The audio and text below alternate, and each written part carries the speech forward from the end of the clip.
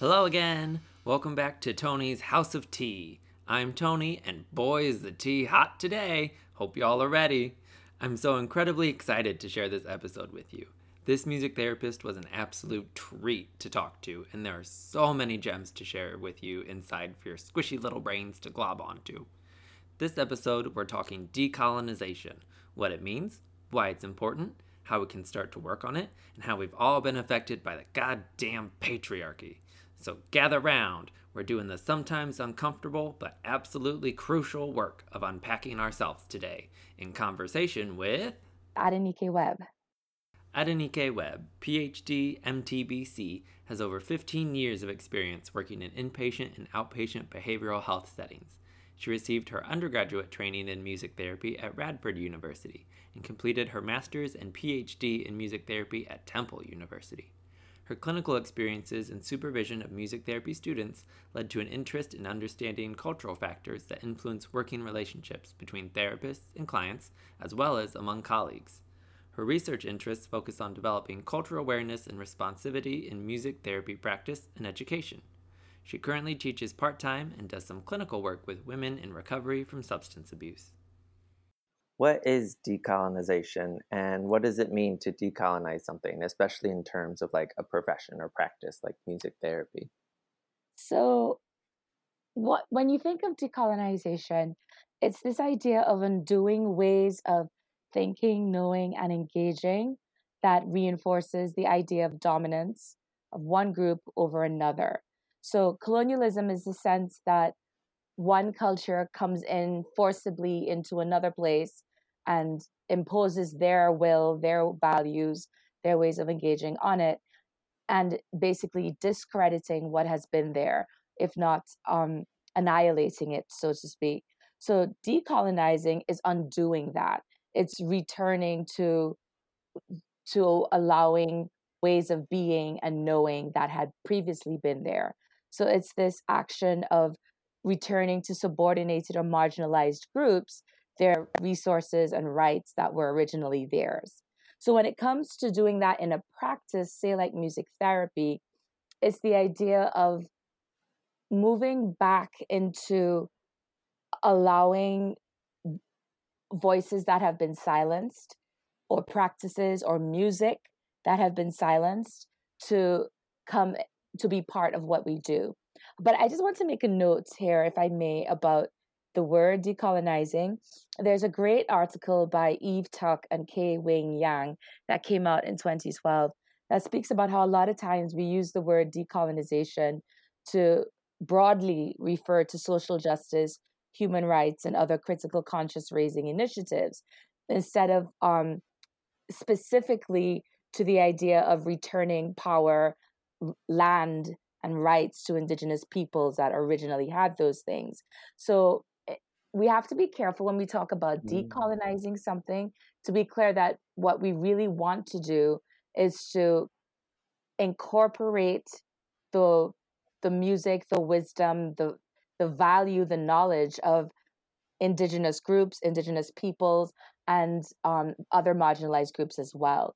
So sometimes we have to be clear what we're doing. If it's just like a social justice movement or a progressive sort of critical conscious raising thing, or we're actively seeking out indigenous scholars and indigenous music and groups of people who have experienced marginalization to allow them to have influence over what we're doing as music therapists. Does that make sense?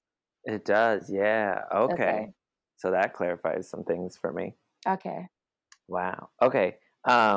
So a couple things of what you just said. Mm-hmm. Impacting like the thinking, the knowing, the experiencing, the ways of being. That sounds like it really involves like the whole person. Yes. And I imagine it's really difficult to start to unpack like my whole personhood in the ways I've been taught to be dominant, like as a white male presenting person. Yes. And you know what? You're not the only, like, you're not, as a white male presenting person, you're not the only one who has to unpack stuff, because a lot of Black and brown and other marginalized groups we've all been under a colonial mindset, you know? And Mm-hmm. so we've all internalized values and actions that belong to the colonizers. So especially when you think about Black and brown people who are trying to assimilate into the dominant culture, or who are trying to get by, you know, and the closer you are to whiteness and the people who have power and privilege, the more you feel like power and privilege rubs off on you. So everybody, I think, has some unpacking to do, you know? And it's an ongoing process. It's not like, oh, today I'm going to take a workshop on how to decolonize my thinking and then I'm done. Like, Right. no, not at all. Right. Wouldn't that be nice if it was Yeah, just one and done? yeah. Um, and then you talked about bringing indigenous peoples and their ways of being and knowing back Mm-hmm. into the forefront. And it makes me think of like the role of the music therapist as the expert, and how we really have to like Aha. step down from that position, because our ways of knowing and of experiencing music will probably look very different um, Yes. from whatever Um, else that might be. yes, that is so true. I think it's funny. I've been a music therapist for about 17 years now. And the further I go in the field and as an educator now, the more I realize I have no right to say I know everything about music Mm. therapy, because I don't.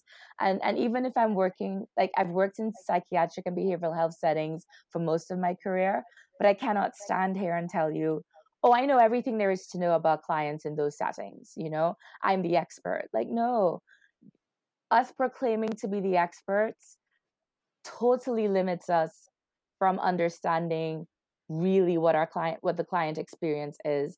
Because the clients, I mean, it might be a cliche in some ways to say this, but clients truly are the experts in themselves. And they know, even if they can't always articulate it, they know what they need. Like they'll recognize it, and Mm. they'll let you know, like, this is not working, you know? And we need to listen. And especially if the client is from a different cultural background from us, you know, we have to be so mindful that we don't come in imposing our values about how music should work for this client, or how they should relate to music, you know, or how I'm going to help them with music. That might be totally out of the realm of what they're understanding because of their cultural relationship to music, you know? So Yeah. we have to be in a place of humility, like recognizing we don't know it all, and we don't have the right to say we know it all. Ooh, I feel like that's so like, I don't know, almost like controversial to say, because we're I know. so, which seems silly, but like we're so like ingrained in like, here I am, professional, I am being hired to make a difference in somebody's life, and I need to show results. But Yeah. It's funny, I mean, it it is kind of controversial, what I might say in a way, but I think it's kind of linked to an identity crisis that the field has, you know? mm, I've long thought that we aren't just a healthcare profession. I mean, we are in the sense that we look at well-being, but it's not strictly medical, it's not strictly psychological. I mean, we are a hybrid of many things. And I think it's okay that we are that we don't have to fit in a medical mindset, right? We don't have to we don't have to engage like physicians do, because I think in that mindset there is a sense that the doctor knows, is the expert, and will administer the dose of medicine that will help, or the intervention that will help the client or the patient. And that's that might work for that model, but that I don't think that always fits music therapy. um and I feel like we come out trying to be experts because that's the assumption. And it puts pressure on us to engage in ways that may not always be authentic with music therapy as in its true essence, if that oh makes my sense. God, totally, yeah. Oh, that just crystallized something I've been thinking about for a while. Oh, okay. So yeah, and I mean, I've struggled with this myself too. You know, like you said, we have this sense that we're supposed to be the expert. We're hired to come in and make a difference. You know, but then I just had a thought as you said that, and I don't know if it would make sense in clarifying this, but when you think about your life as just as a human being, you can make difference without being an expert in something, you know? We Hmm. like you make a difference in the lives of your friends, in the lives of your family members. You make a difference in the life of the barista at Starbucks that you get your regular coffee from and you always share a joke with.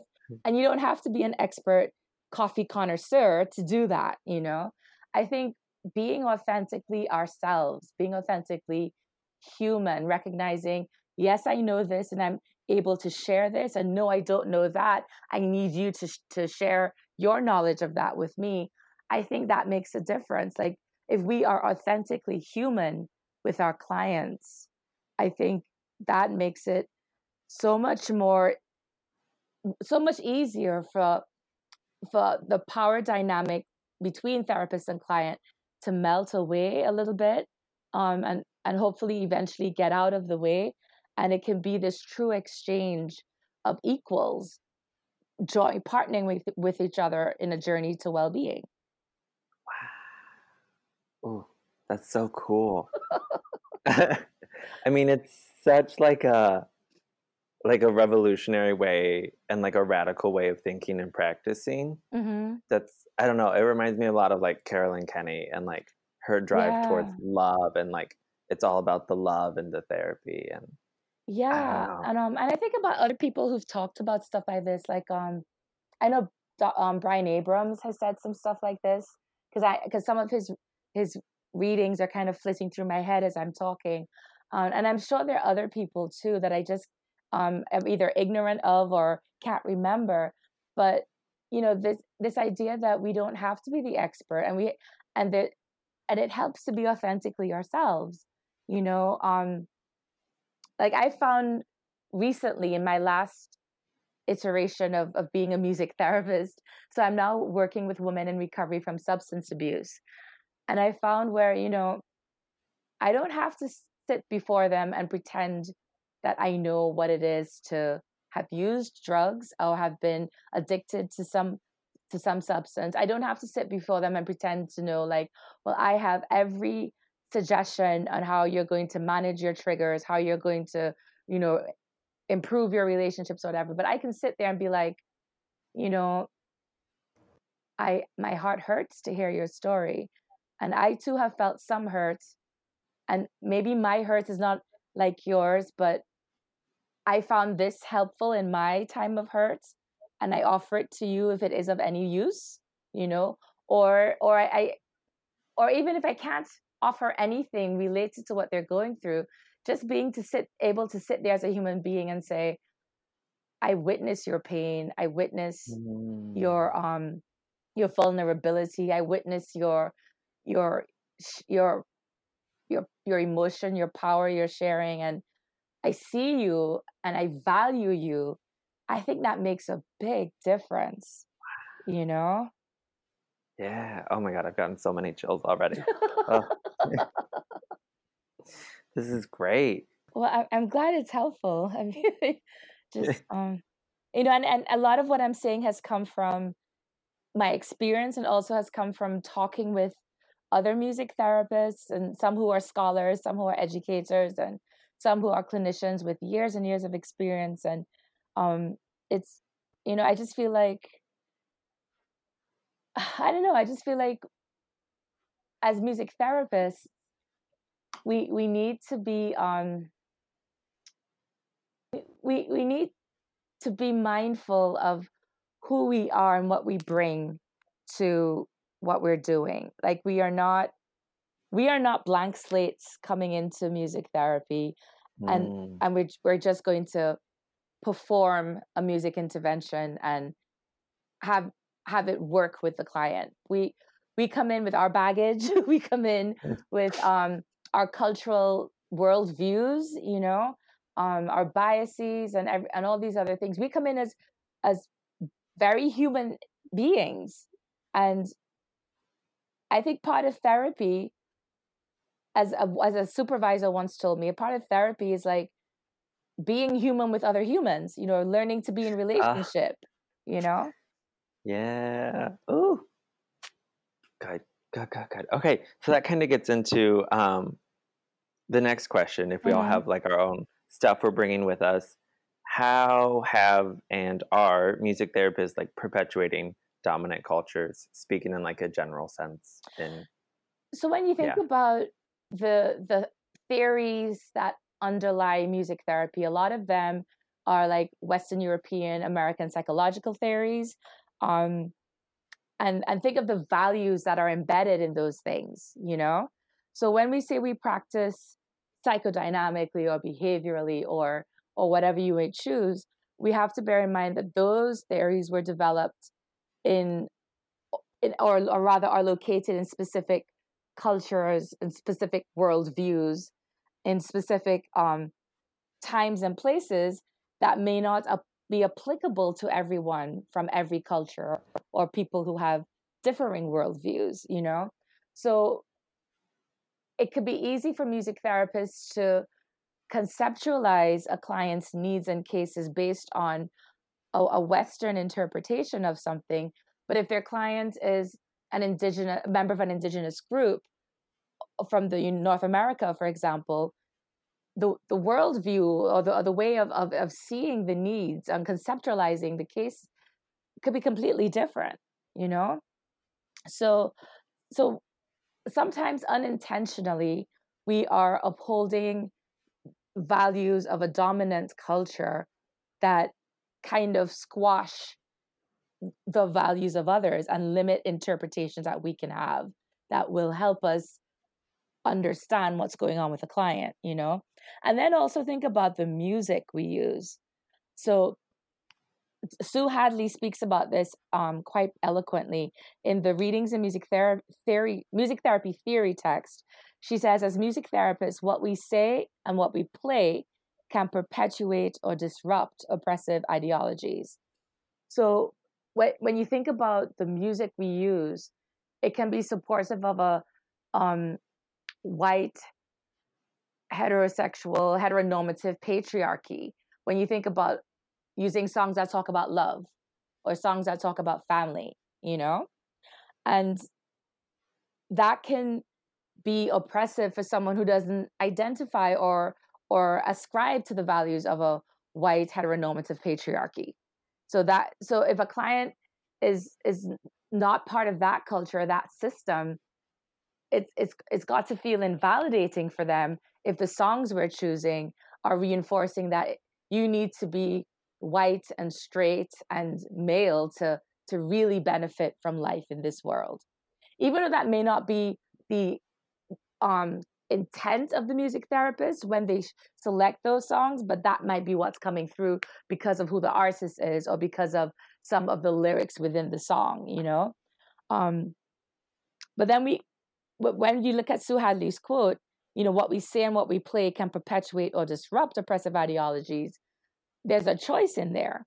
So we don't have to maintain this oppressive system in terms of using music and theoretical orientations that could be invalidating or oppressive to our clients. We can decide to do things differently.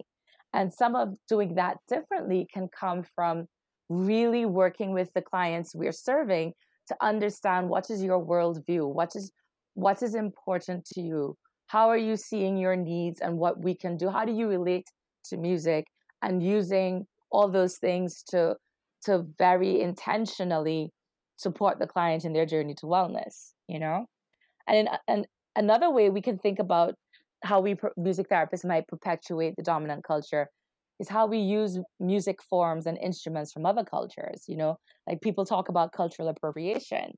And I think it's a delicate line, or I guess the word dance comes to mind for me also. It's a delicate dance in music therapy when you say like a white middle class music therapist who happens to be female is trying to do a rap song with a bunch of Black youth, and maybe her way of rapping in her attempts to connect with the youth is like characterizing what Black people who rap sound like, because that's her Mm-hmm. attempt to be authentic, but it may not come across that way. Or even just saying, oh, because they're Black, they must like rap and hip hop, so we must use rap and hip hop songwriting in what we do, but maybe not understanding the context for rap music, the role rap music plays in their life, the history of rap and hip hop in their life, like using things out of context, using things as cool tools or accessories is kind of part of colonialism. This idea that Mm. you can co-opt something from another culture and repackage it and use it in a way that suits you and divorces it from its original intent. That's part of colonialism.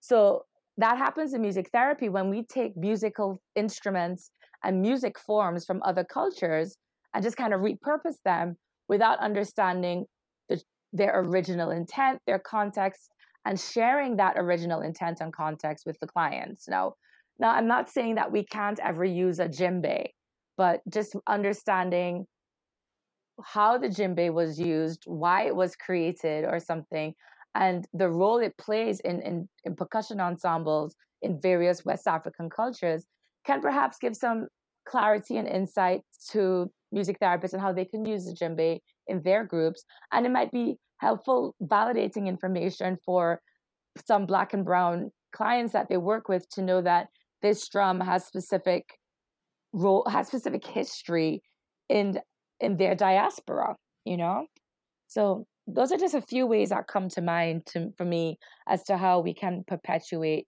a dominant culture. Yeah.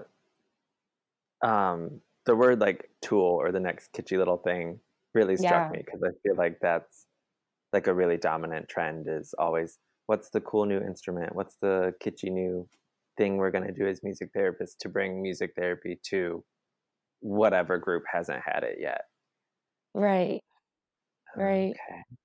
Yeah. Cool. Lots to think about in the way we unpack Yeah. instruments. Oh, Yeah. I and think it's music. like, I don't want to say that it's wrong for us to use certain song forms or to use certain instruments. I think it's one, we should learn as much as we can about it, to understand how those song forms work in their original culture. And the best way to learn is from someone from that culture who has expertise in that song form or in using those instruments. So, if you wanted to run a drum circle using percussion instruments from various West African communities, look in your local community and see, well, are there people from that culture who are doing those things that could come in and share their expertise with me and with the clients so that we can engage in this more authentically? There might be more resources in local people and knowledge that they have that they could share than you might realize. Mm. Yeah. And again, dismantling our role as expert in that Right. space. Right. Oh, so interconnected, so complicated. Yeah. But it sounds like something really worth it if we can transform the way we It work. is. It is. And it's and like I said earlier, it's an ongoing thing. You don't just wake up and do something today and you've now mastered it.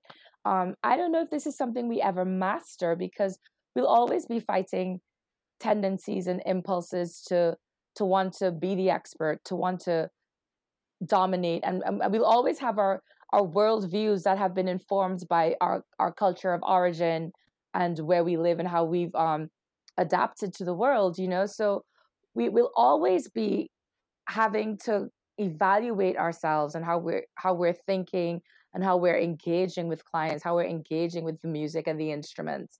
So it's a continuous process, Mm-hmm. Yeah. And finding that, I don't know, you can tell me if this is wrong, but finding that like balance between like the critical lens with which we examine our practice and ourselves, and having that compassion for ourselves. Yes. Yes. To understand where it's coming from and how to change it. Yes. I think that's an excellent point to make, because it's not like we are inherently evil colonizers, you know. I mean, well, some people might have been, but but the thing is, understanding that because we've grown up and lived in an environment that has structural colonialism as its undergirding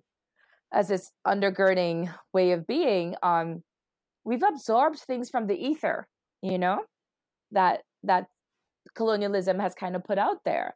And so once we become aware, okay, we might feel ashamed or we might feel guilty, but we don't need to beat ourselves up with it. We just realize that this is part and parcel of living in a society where colonialism has been the norm. And now that I see this, I'll do my best to work against these tendencies, you know, or to improve my way of relating to others and including people from indigenous and marginalized groups in what I do. So just, yeah, being compassionate with yourself and not getting stuck with feeling guilty about what's happening. Compassion will help you move forward. Mm. Mm. Sounds like a nice little phrase to carry with for a little while.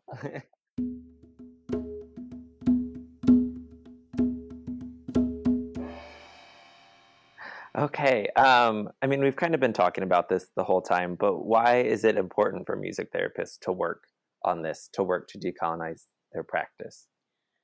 Well, I think it's about it's important so that we can remove oppression and power dynamics that ultimately inhibit true growth and authentic relationship. You know, there is a power hierarchy in therapy, like it or not. And as therapists, we often are ascribed power and exercise power that could result in oppression to our clients, whether we intend it or not. So if we work to decolonize our practice, we are essentially working to, you know, dismantle that power hierarchy. And we are working to expand our space to be inclusive of people who are indigenous, of their knowledge, of their music, of their ways of being, of people from other marginalized groups, to be inclusive of their knowledge, their music, and ways of being. And we're making it a space where it truly is an authentic site of relationship and understanding, you know, as opposed to a, a, a, a sort of contrived space where an expert comes in and tells somebody what to do and what they need, which may be completely divorced from their situation. So I think that's why it's important for us to really work to decolonize our practice. And it almost makes me wonder too, like if we take on this work and if we do this work more and more, I wonder if it would like have effects, have reverberations into like our profession, and we would start to see our profession diversify a little more because people would see themselves in the work, would maybe be drawn to the work in a different way. I don't know. I think there's a lot of structural things that impact the why our profession looks the way it does, but I wonder if that's not part of it. I think you have a good point there. You know, if we start to do this within our clinical practice, that it could and should extend into our professional relations with other music therapists within our association, that it totally reshapes and redefines how our music therapy association is structured. I think it could and it should. Yeah, and I it made me think of something a very basic example that happened at the past AMTA conference in Minneapolis, where Dr. Brian Abrams and I presented on imagining the decolonization of music therapy education, which is based on a chapter we wrote in a book entitled Post-Colonialism in Music Therapy. That should be coming out probably this year or next year. Excellent. We had our group in was a large space. It was in one of those big meeting halls where they would have like the business meeting. And of course, that place is set up in rows. So what we decided to do was take like the first few rows and open it up so we could make a circle. And then people came in while we had started our initial improvisation. And those who came in ended up sitting outside the circle. So when we started to process what happened with the meeting, what's going on, this interesting thing came up about people on the outside didn't have access to the instruments. So they couldn't get up as easily and come into the middle and get instruments. And then there weren't enough instruments for everyone to begin with. And then people on the outside felt like they weren't part of the circle, even if they didn't have an instrument. So then this idea came up that the group decided, well, when people come in, we expand the circle. And yes, that means we have to get up, push our chairs back, rearrange the seating. And it's disruptive and it might be uncomfortable, but that's what we need to do to make sure everybody's included, you know? And it was one of those powerful metaphors where we didn't even need to process it, you know? It was just like, there you go. You got it, you know? Yeah. Wow. And this makes me wonder about like other people's lived experience of using music to heal.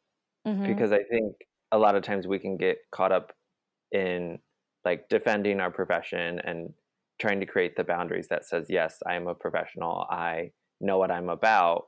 And therefore that can kind of bleed over into, well, music therapists own music and music therapists own the healing properties of music. And this sounds like a really almost scary way to allow other people in and to say, I don't have control over what they're doing with music, and it might be healing, but I'm not a part of it in any way. Yes, it is. And I think that also comes back to that identity crisis that we have, that I think we have, you know. We don't own music, which to think that we own something as universal and artifact as music, that's a colonial mindset. You know, that's a colonial mindset, to think that you can own something that is part of or belongs to everyone is kind of insane in a way. So but I think understanding our scope of practice as music therapists, or the scope of influence that we have, makes a difference. So I shouldn't have to worry about what a music practitioner is doing if they're not calling it clinical music therapy, because I know I'm doing clinical music therapy, and what they're doing is some other kind of healing work with music, but they might not even want to use the word therapy. You know, they might, like, I don't have to worry about what a shaman is doing with music for someone who might have a psychological or physical ailment. What they might not call it therapy. Therapy is a Western concept, you know, in terms of how it's defined and structured. So I think being clear about knowing what we do and what the scope of our work as music therapists is will make it easier. I don't think we have to be in competition with people if we clearly understand what our intent is with the music, you know. And there might be some overlap somewhere, but there still are different. There still is a different intent and scope with what we're doing. Yeah, that word competition really clarified it for me, because that often feels like it's coming from a place of insecurity, because I need to feel like my work and I, therefore myself, am worth something. And if someone else is doing it, that attacks, for better or for worse, my feelings of self-worth in some way. And it's like we're all in that competition capitalism mindset of yeah. That's a great way to put it. Yeah, that capitalist mindset. Yeah. Very cool. So what are some ways we can start to work to decolonize our practice, especially if we're pretty new at this, like me? Okay, some ways to start decolonizing our practice. I think one of the first things to do is to start looking at yourself. Like it may even help to be as concrete as starting a journal in which you can reflect on your cultural location, your background, your values, and how you see those things coming into play with the clients you serve. So just beginning by looking at yourself and where you stand in relation to expertise, who has it, who doesn't, in relation to power in the client therapist relationship, who has it, who doesn't. And I mean, being really honest in your reflection. Um, and then also, of course, reading articles and books that examine these sorts of things, looking at dismantling power dynamic, power hierarchies within the therapeutic relationship, especially when working with clients of different cultural backgrounds. I think seeking supervision from someone who is actively doing this kind of work would be invaluable. So you'd have to be very I guess discerning and seeing who these possible supervisors could be, like people who are clearly looking for ways to be as inclusive in their practice as possible, as informed about the contributions and the values of the works of indigenous and marginalized people in music therapy. Like someone who's actively decolonizing their practice could be a good resource in helping you understand how to do that for yourself. And I think there are more and more music therapists and scholars and clinicians who are offering like workshops and opportunities to discuss these things. So certainly seek these out. So, just looking for ways to read, to talk about these things, to seek guidance from people who are actively doing these things. Those will be ways to start decolonizing your practice. Excellent. And any resources? What are your favorite things to learn more about this? Sure. I just to give you a couple ideas. So like just to understand like the idea of decolonizing and what it is and what it isn't. Grant, I have 2 articles that I'll share. They're easily available online. Like you don't even have to go through a journal or a database to find them. You can just thank God. Yeah. So the first one is by, I'll spell her name for you because I am not sure I'm going to pronounce it correct. It's Nayantara, Nayantara, Nayantara Appleton, that she wrote back in 2019. And her article is called Do Not Decolonize If You Are Not Decolonizing: Progressive Language and Planning Beyond a Hollow Academic Rebranding. So this is more specific to decolonizing practices in education, but I think it gives you a sense of what it means when you say you're decolonizing something, and what your efforts can look like as you work towards decolonizing your practice. What are some of the words and ways you can go about moving towards that? And then there's a seminal article by Eve Tuck and Kay Wayne Yang from 2012, which you can also find online if you just Google those names. It's called Decolonization is Not a Metaphor. So it really gets into what is decolonization as opposed to like a very broad feel-good social justice concept. Like this is a really radical, revolutionary, disruptive sort of thing that you're aiming to do. And then in terms of music therapy resources, one article that comes to mind for me is the one written by Sue Hadley and Marisol Norris. It was in Music Therapy Perspectives. It came out in 2016. It talks about musical multicultural competency in music therapy, the first step. So I thought this article was particularly useful in getting a sense of understanding how to engage with music as music therapists and understanding our relationship and our cultural location and how that affects our understanding of music and what we do. And just a general like counseling resource. This one is a book. It's by R.D. Goodman and Rebecca Goodman and Paul Gorski from 2015. It's called Decolonizing Multicultural Counseling Through Social Justice.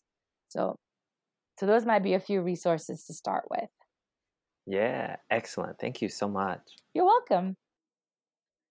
What's your favorite part about being a music therapist?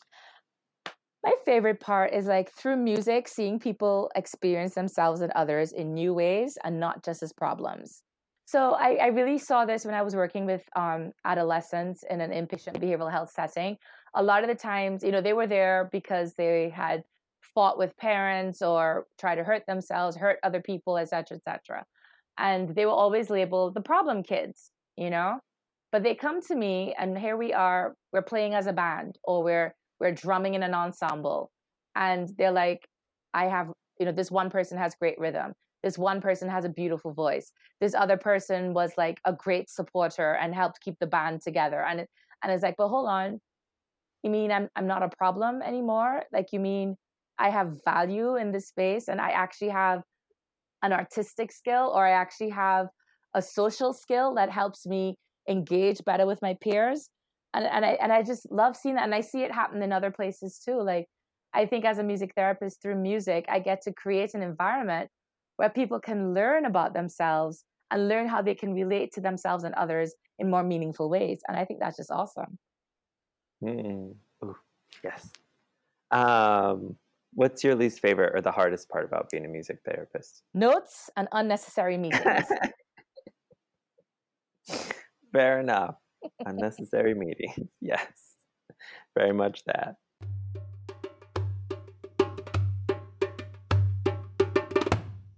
Y'all, I am so in love with this conversation, and I hope you found some good takeaways for your practice and for your life. If you thoroughly loved it and are like, I need more, well, you're in luck, because Dr. Webb and I spent some time talking about the identity crisis she sees in music therapy, which you heard her mention in the episode, and we'll be releasing that as a mini episode sometime in February to give you something to hold you over while you wait for the next episode. Don't forget to follow us on Instagram at MT Podcast, and you can always email us any questions, comments, or concerns, mtpodcast@gmail.com. If you loved it, rate and subscribe wherever you get your podcasts. As always, we'll finish with some final words from Dr. Webb. How has music impacted your life? Oh, wow. It just gives shape to my days. It colors my nights. It's led me to places and people I never imagined I'd meet, and now I couldn't imagine my life without.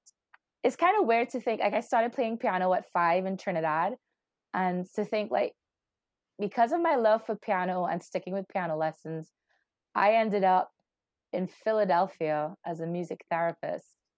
And I've now worked with hundreds of people in music settings. And I've I've gone to conferences, I've spoken to this, I've made friends. Like it wouldn't have happened if I never decided to touch a piano and take lessons. Like that's kind of mind-boggling. So yeah. Oh, that's wild. Yeah. Awesome. 1, 2, 3, 4.